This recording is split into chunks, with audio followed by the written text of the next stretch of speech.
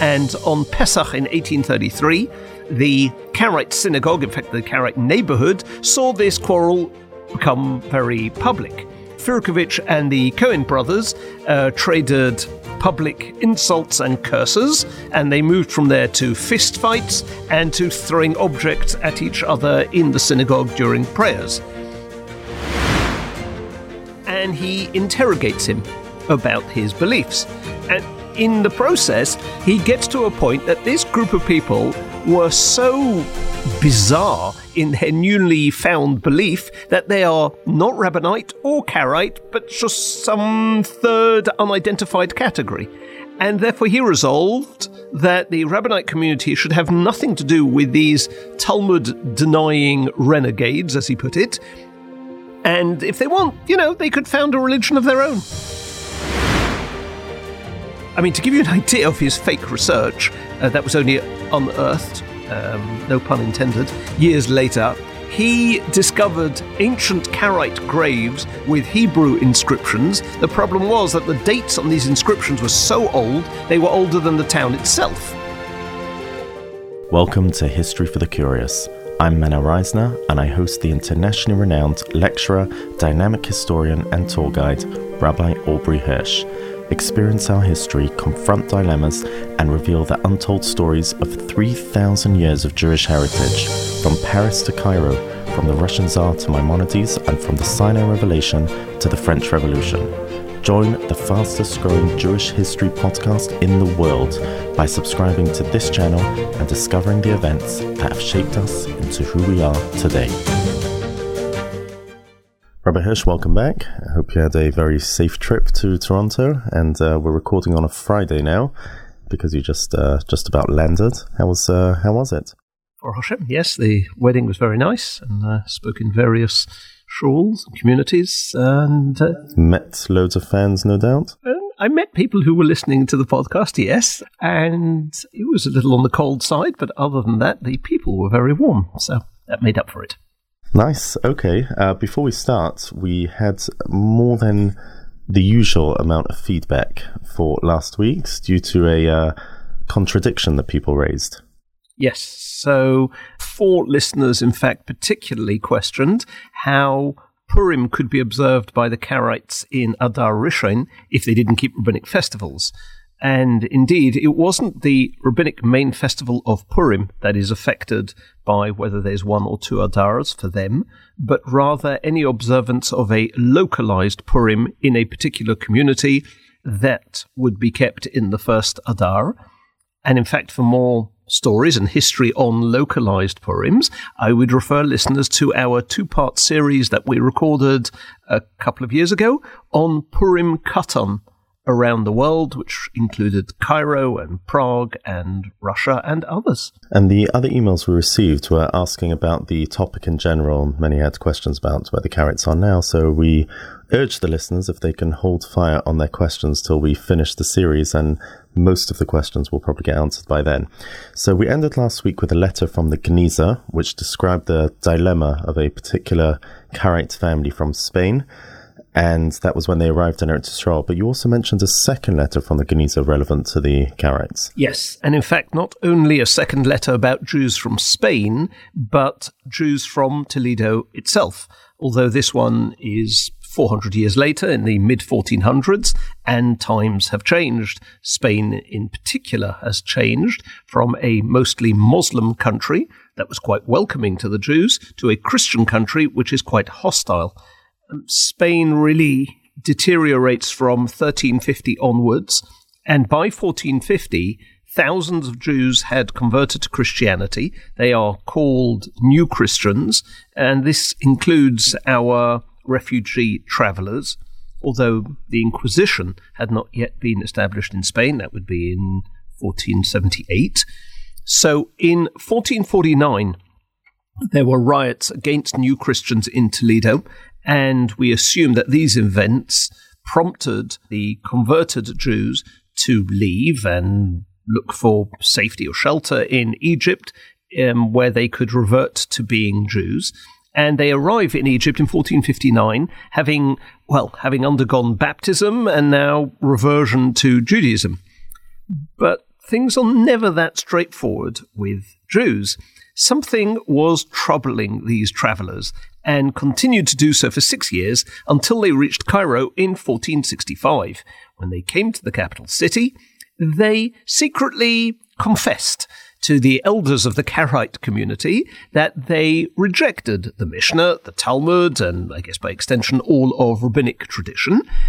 However, in their travels through Egypt, they had heard off-putting reports about the Karaites, that they interpreted the text in such an ultra-literal fashion, so that, for instance, they forbade the eating of pork from pigs, but not from the female sow. And therefore these refugees didn't know, they sort of had doubts, which Jewish community should they join, who has the lower membership fees. And it happened that the Karaite and Rabbinite calendars for 1465 disagreed over the date of Yom Kippur. And two of these Toledans, David and Joseph, announced that they were going to fast on the date of the Karaite calendar. And the Rabbinite community learns about this. So the head of the Rabbinite community, the Nagid, he sent for David and he interrogates him about his beliefs. And in the process, he gets to a point that this group of people were so bizarre in their newly found belief that they are not Rabbinite or Karaite, but just some third unidentified category. And therefore he resolved that the Rabbinite community should have nothing to do with these Talmud-denying renegades, as he put it. And if they want, they could found a religion of their own. And the underlying this is the fact that religious communal life under the Mamluks in the 15th century was much more rigid than it had been in the 11th century. And the Jewish community, didn't want trouble from the rulers of Egypt as a result of these strange new Jews. In fact, a second rabbinite came up with an ingenious solution to the problem, and he said let them convert to Islam, because they've already converted in Spain, and according to Islamic law, all conversions to another religion have to be to Islam. So, all in all, this is a very unusual setup. You have these Jews proclaiming their own beliefs, but sort of leaning towards joining the Karaites, and you think to yourself, okay, fine, let them do their own thing. But it's actually a much bigger headache. It's almost a crisis for the Karaites, because the Karaites are now worried if word gets out that when people change from one type to another under a quite rigid government, the government might start investigating Karaite beliefs and inquiring as to whether they're really Jewish. Is it the same religion? So just to be clear, the issue is that anyone changing to become Karaites would then have to become Muslim instead? Correct. So the Karaites come up with a solution to what is quite a headache. And they say, let's get a responsum written on the matter. Who's going to write the responsum? Not the Jews, the Muslims, as to the status of Jews. And there were 4 Qadis who they could ask for a religious answer for, Muslim poskim. And you could shop around for heterim. You could take whichever opinion you liked. And therefore, if they ask all 4 of them separately without the others knowing, they could just use whichever one came in with the greatest leniency. And the question is, can Rabbinites convert to being Karaites, or do they have to become Muslims? Is it one religion or 2? Which is obviously the paradox of Karaites asking Muslim jurists what precisely is Jewish heresy is somewhat ironic. And they got answers, in which most of the judges agreed that the 2 are actually one religion, but the dissenting opinion, which obviously they didn't publicize, said that if the 2 groups differ, not in practice, but in belief, so that each group really regards the other as heretical, then anyone who converts, indeed, has to convert to Islam. So it's interesting, based on, how we mentioned the Rambam's opinion last week. Kind of makes sense from these Muslim poskim. Basically. But all in all, because they had the lenient opinions, they dodged the bullet, and this is all contained in that letter in the Geniza. You have politics, religion, and history all in one. Wow, that letter's available for viewing? Yeah. Fascinating. Okay, so back to the history of the Karaites.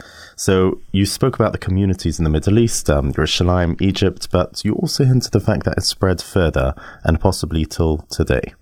Yes. I mean, I will take spread further to mean geographically rather than chronologically, right? But let's deal with, in fact, both. So, yes, two important Karaite communities emerge in the late Middle Ages, and the center of Karaite life moves from the Middle East and Egypt to Crimea and Eastern Europe. Now, the Crimean Peninsula, southern Ukraine, much in the news, obviously, in the last couple of years, has been home to Jews from ancient times. Even the 1st century BCE, you had Hellenistic Jews, as well as those who were known as God-fearers, who are living in Greek cities of the northern Black Sea, and the Jewish community continues there, potentially without interruption, until the 11th century. We have documents from that time? Not really. We've got references to them here and there, but not actual documentation. The earliest reliable account is the travels of Rav Psachia of Regensburg, which are around 1180. During his travels in Ukraine, he writes, "In the land of Kedar," which was the name for it at the time, "there are no Jews, but there are heretics, minim." And Rav Psachia said to them, "Why don't you believe in the words of the Chachamim?" And they answered, "Because our fathers didn't teach them." He then says, on Friday night, they cut bread and eat in the dark, and they stay in one place the whole day, and they use only Tehillim as their prayers. And when Rav Psachia told them of our prayers and the blessing after meals, they said, "We've never heard of the Talmud." So we do have an account going back to the 12th century. At the beginning of the 13th century, Crimea becomes part of the Tatar-Mongol Empire. And by the 14th century, most of the local population had adopted Islam, although the rulers weren't always Muslim. And there are 4 or 5 main cities there. Sulkat was the local capital, and it actually means a ditch or entrenchment in Mongolian. The city was established around a Mongolian army camp, and the first mosque was built there in 1261. But we have Jewish records. The Karaite scholar Aaron ben Yosef was the author of Sefer HaMivchar, and he was probably born there, but he definitely witnessed an event there in 1278 when an argument broke out between the Karaites and the Rabbanites concerning the Moiled of Tishri, and therefore when to celebrate Rosh Hashanah, which is, in fact, this testimony is the earliest one that points to the existence of Karaite Jews in Crimea. Although, interestingly enough, we find a Rabbinite scholar, Rabbi Avram Firkovich, who wrote Sfas Emes in 1358 on the request of the Karaite Nasi Chizkiyahu ben Elchanan. Just to be clear, not the Sfas Emes that most are familiar with. Not the Sfas Emes that most are familiar with, which was written 500 years later. Yes. And there is a Jewish gravestone today in the courtyard of the local museum, which is probably about a century later. And the inscription writes that it was a leap year. But since the year in question wasn't a leap year according to the Rabbinites, this must be a Karaite gravestone. That's in Sulkat. In Kaffa, the Jewish presence there is also quite well documented. Already in the late 13th century, there was a Karaite synagogue, and it was a port which Jews were attracted to because it was one of the largest in the world at the time at the northern end of the Silk Route, and the city's economy was based on trade with the Far East, trade in slaves, and you find at the end of the 14th or beginning of the 15th century, there is a captive German soldier who writes that there were two kinds of Jews in the city, Karaites and Rabbinites. They had 2 synagogues and 1,000 houses, both in the city and in outlying areas. And in 1455, we have a document which the leaders of the Jewish community had put their signatures to. One is Ovadia ben Moshe, one is Nesanel ben Avram. You then have Kanibe ben Pasa, Yaakov ben Rabbani, and Kokoz ben Yishak. And it's possible that the stranger-sounding names are Karaite, but not necessarily. Then you have Kufut Kale, which translates as Jews' Fortress. And this is the most famous town in the area. In fact, to this day, you can see Jewish cemeteries there, synagogues, going back to the 1400s, but no one ever goes there. You have matzevas, tombstones, which you can read. There's one, Manus Bas Eliah from 1354, Hillel ben Moshe 1356. So it's actually something that is still there to this day. Now, in 1475, the Crimea was conquered by the Ottoman Empire, and there is a Rabbinite community in Kaffa, which includes now Ashkenazim, Romaniot, Sfardim, Babylonians, and others, all of which is headed by one individual, quite unusual, Rav Moshe Hagoyle Harussi, the Russian exile, literally. He was an exile from Kiev. He wrote a book called Minhag Kaffa, and he'd been taken captives by the Tartars in Lithuania and brought to the Crimea in 1506. And then you have in the 17th century, a Turkish non-Jewish traveller visits Crimea a number of times, and he says that even the commander of the fortress and the soldiers in the fortress, the guards and the gatekeepers, they're all Jews, and that there were 1,530 houses belonging to the Jews. That doesn't necessarily mean that there were Jews in all these houses, and that the poor members of the community lived in caves which were carved from the rock. And that still exists? Well, I haven't been, but I have seen pictures of these rock houses taken, recently in the last couple of decades. So, yes. In the 18th century, numbers drop, but Crimea remains the sort of headquarters of Karaites in the world.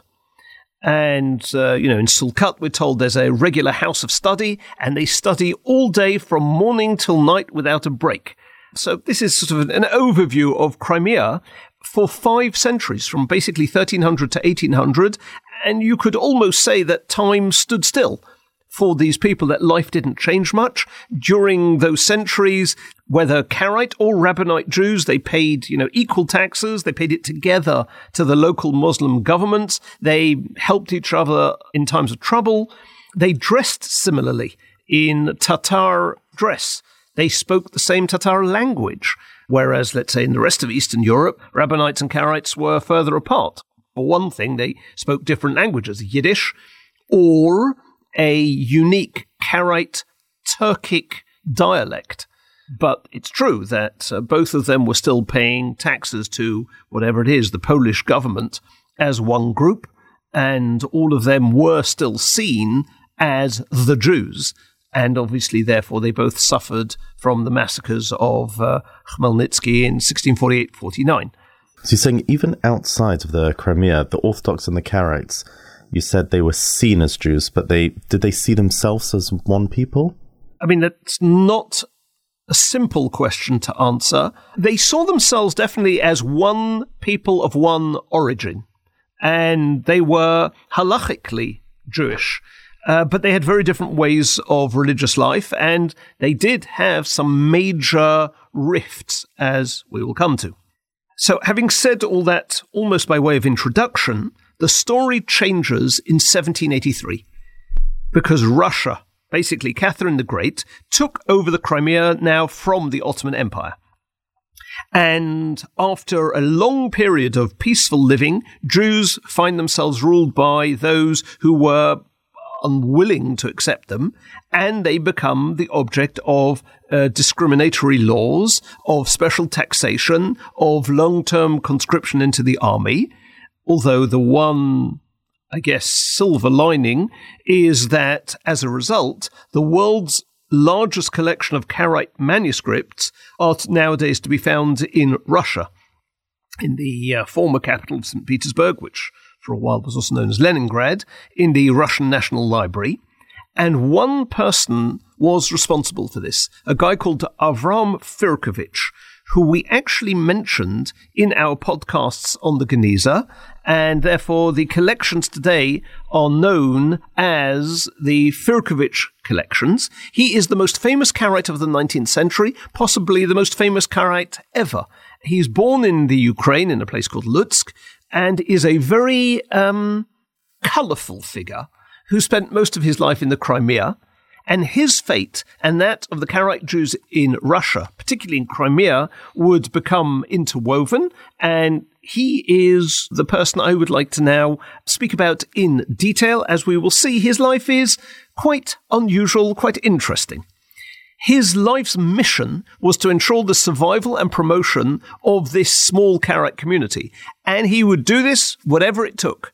Because in his view, the title Jew had been usurped by millions of Ashkenazi heretics. The fact that he was a tiny minority didn't bother him at all. And he therefore presents his community to the authorities as an ancient Hebrew group that split from the rest of Israel, but we mean 2,000 years ago. Why would anyone care? Well, it's not just to show that we've been around for a long time. There's something far more important. He could now claim that his community wasn't responsible for those things that Christians accuse the Jews of. The crucifixion, the creation of the Talmud, all these superstitions, this parasitical way of life. Obviously, it had nothing to do with the Karaites because they were already formed before these Rabbinites did all these things. So his agenda was peacemaking with the governments? Yes, I guess you could put it that way. I don't know if I would use peacemaking, but his agenda was political. Perhaps put it that way. Now, he is not the first to make these arguments, but he's definitely the most influential, and it turns out to be a very winning argument, because clearly, if they are different Jews, then they are not the type of Jew that should be subject to discrimination, to the, burdensome laws that the Rabbinites are placed under. And remember, this is Tsarist Russia, where they will go on to create hundreds of laws against the Jews, so being on the other side of the fence was very advantageous. And the Karaites first make the arguments for preferential treatment to Maria Theresa in Austria, because there were some small Karaite communities, not more than 200 people, in some of the towns in Galicia, which was the area in southern Poland that was incorporated into the Austrian Empire after 1772, and Maria Theresa agrees.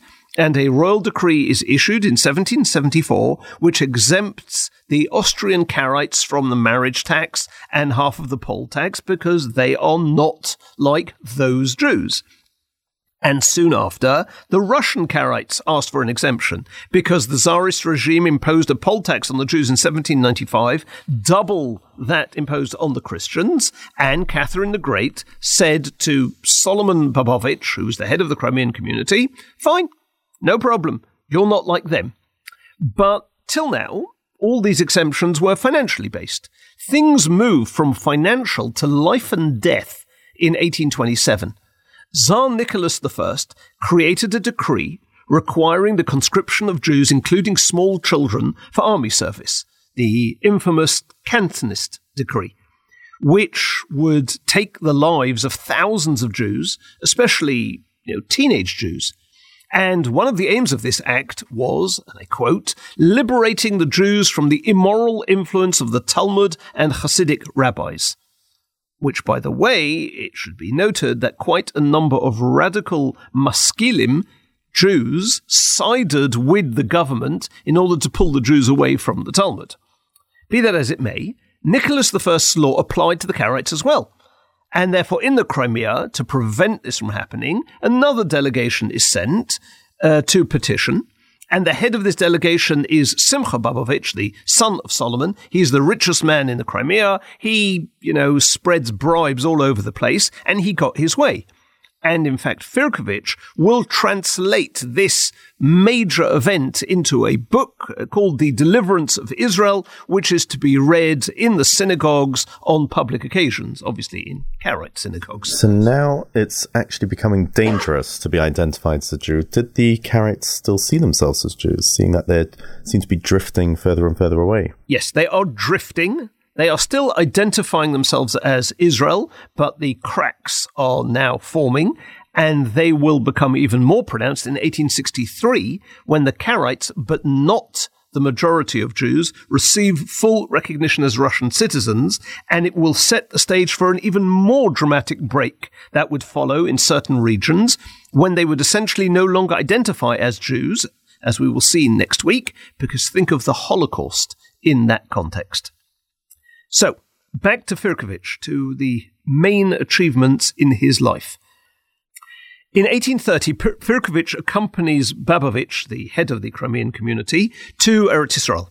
And on the way, he collects books, ancient books. He's buying them from anybody, Karaites, Rabbinites, and they would form part of the collection which is currently in St. Petersburg. Although a cholera epidemic breaks out, and therefore they can't, carry out their full pilgrimage. And on the way back to the Crimea, they stop in Istanbul. Firkovich settles there. There is a small Karaite community, probably no more than 30 or 40 families.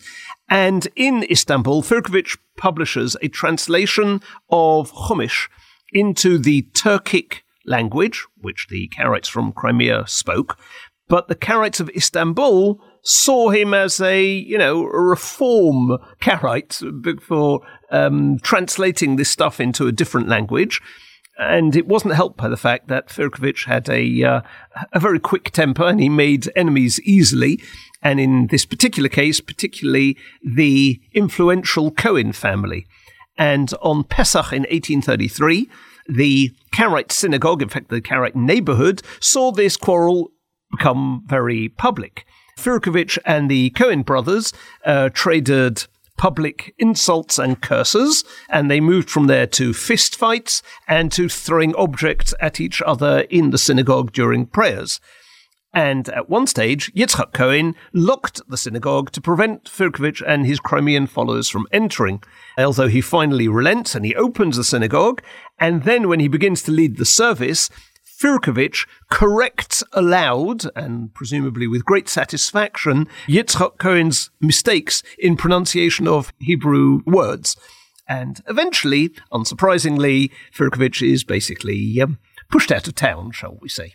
Now, in 1834, he is the head of the Karaite publishing house in Gozleva in the Crimea, and he publishes a virulently anti-rabbinic book in which he accuses the Rabbinites of crucifying Yeshu and also of killing Anan ben David for good measure. And he followed this by another book called Masa u'Meriva, Strife and Quarrel, which by its title, you can guess, did not speak very fondly of the sages of the Talmud. In 1839, Mikhail Vorontsov, the Governor-General of the region and of Crimea, sent the Karaite community questions about their history and their religious differences with the Rabbinites and their origins are, basically to define their status. And this is a big deal. So Firkovich is appointed to provide the answers, and this is how the most important stage in his life began in the autumn of 1839. To support answers with regard to origin and history, he looks for manuscripts in different communities, going through the Genesis, and he puts together data from matzevos, from inscriptions. And the result was a collection, which is very important, but it has one little, maybe a tiny problem, because alongside the various historical treasures, he created a complete network of forgeries and basically sheer nonsense about the Karaite history. I guess all is fair in love and war, and for Firkovich, this was an opportunity to promote the Karaites and make himself famous. And he did so. So the forgeries were definitely deliberate. It wasn't just interpreting a text. Oh, no. Now, Firkovich saw himself, true, as an historian and archaeologist, but he needed to support basically his invention of an imagined Karaite past, which was 2,000 years old. So he needed evidence.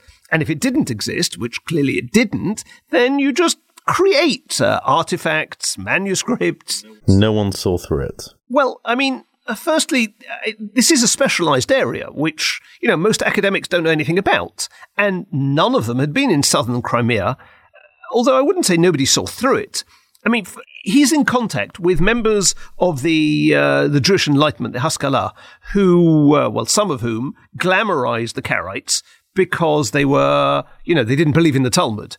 So they accepted Firkovich for what he said at face value without fact-checking too closely.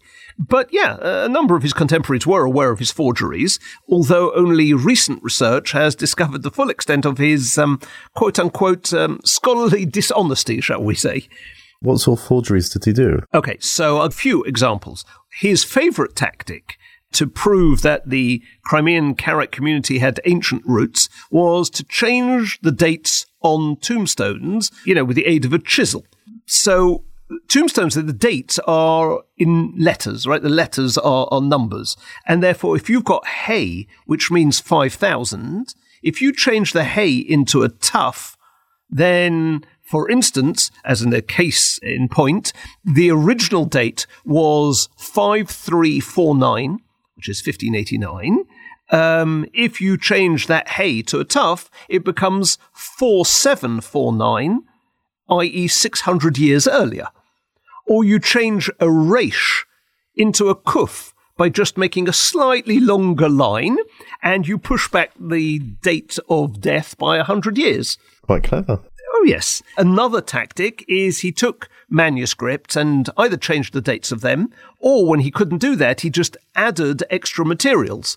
He found a Sefer Torah in Derbent on the Caspian Sea, which is now in the Republic of Dagestan in Russia, and he just added a whole piece to it, which indicated that it was written by the descendants of exiles from the First Temple who came to Crimea. So now we're going back 2,500 years. And it was the Persian King Cyrus that sent them or allowed them to go there. And then he found a further text in a village nearby, which was an expansion of his first invention. And of course, all of these discoveries would fit into an idea that he already had. So he knew sort of where to plug it in. And basically it ends up that the Karaites were already in Crimea at the time of the founding of Christianity, and therefore they're not responsible for his crucifixion. And then he also added that some Karaites were descendants from the Khazars, this likely now historical event of a kingdom converting to Judaism sometime in the 8th or 9th century. But he claims, totally without foundation, that it was the Khazars became Karaite and not Rabbinite, and I quote, the book, i.e. the Book of the Kuzari, was edited in the year 740 by Isaac Sangari under the title of a dissertation with the king of the Khazars, and it found its way to one of the Talmudists by the name of Yehuda Halevi 400 years later, and he reworked it for his own needs. However, at that time, in 740, there were no Rabbinite Jews in the Crimea. And, of course, he then presented tombstones, which he'd found in the cemetery. And unlike his acts of changing the dates of existing tombstones, here they were just complete inventions.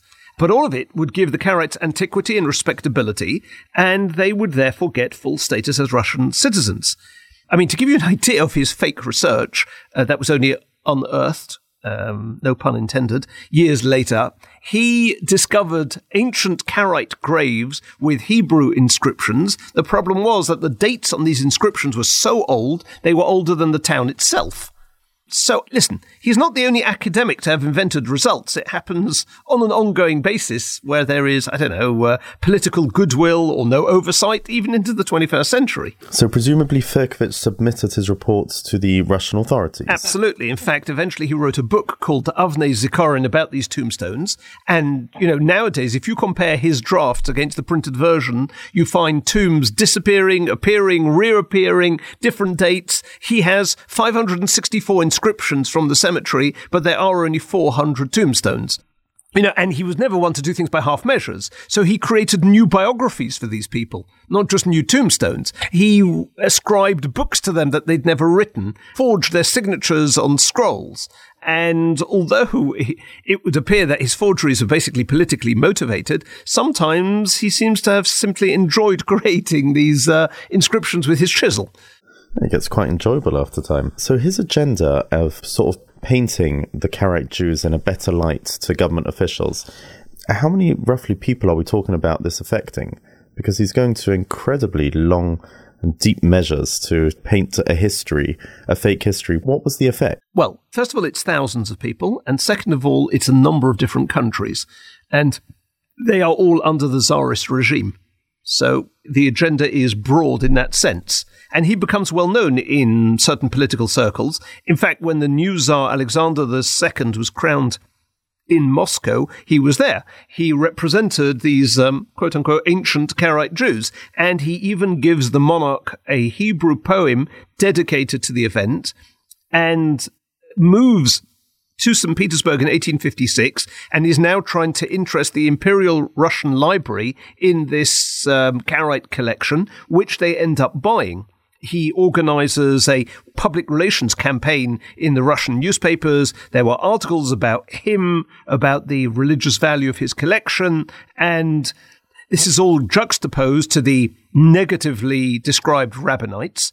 And therefore, the first Firkovich collection is bought by Tsar Alexander II in 1862 for an unbelievably high price. So there might have been ulterior motives to all of this. Yeah, no. He wants to become famous and wealthy. I see. But that's not, I would say, his guiding principle. It's definitely a reason to do this as well. Yes. And the price paid was so high that now in academic circles, they are saying he's definitely forging this stuff, and everyone in southern Russia knows that. But through his lobbying, in 1863, the word Jew was officially removed from the members of the Karaite community anywhere in the Russian Empire, and they were granted the same rights as native Russian, non-Jewish Orthodox people. So that's quite a success. Yeah. Did the numbers of Karaite Jews grow as a result of the security that it offered them? To some degree, yes. And it is now, he takes another journey to the Middle East, to Yerushalayim, Hebron, Damascus, Egypt, and now he can use his position as a renowned collector with letters of recommendation from the Russian authorities, and he makes an attempt to buy the famous Keter Aram Tsova, the Tanakh manuscript in Aleppo, which didn't work out, although for a large bribe he was able to examine it and describe it in his letters. And he then decides to go to Shechem, where there had only been a few book hunters who'd been successful, and he comes up with this unique combination in order to buy from them. He, obviously, there's bribery, and then he emphasizes the similarities between the Karaites and the Samaritans, the Kutim, because they are based in Shechem. And he also promises to send them beautiful Karaite brides from the Crimea. And he was able to buy the largest Samaritan collection ever, which also is in St. Petersburg, and the contents of an entire Karaite Geniza. And he comes back to Russia, and he settles down in Kufut-Kale, where he is one of the city's few residents, and Russian tourists and strangers visited him often because he adopted the manners of a biblical Hebrew patriarch, so people used to come and see him. But the Karaite community itself frowned upon him, especially after he married a 17-year-old orphan called Shlemis and had a daughter from her. And eventually he dies in 1874, but his efforts obviously live on. He raised the position of the Karaites, out of keeping with their numbers, as you've mentioned, but at the cost of truth, and divided them away from Judaism. And we will see next week where the Karaites are today and the history of the 20th century, pre and post World War II. So, all in all, a very interesting figure. He was definitely Jewish, but not one of us, really. And next week we will also deal with the other major Karaite community, whose location may be a surprise to many. And we will also see, how does Halacha view Karaites nowadays?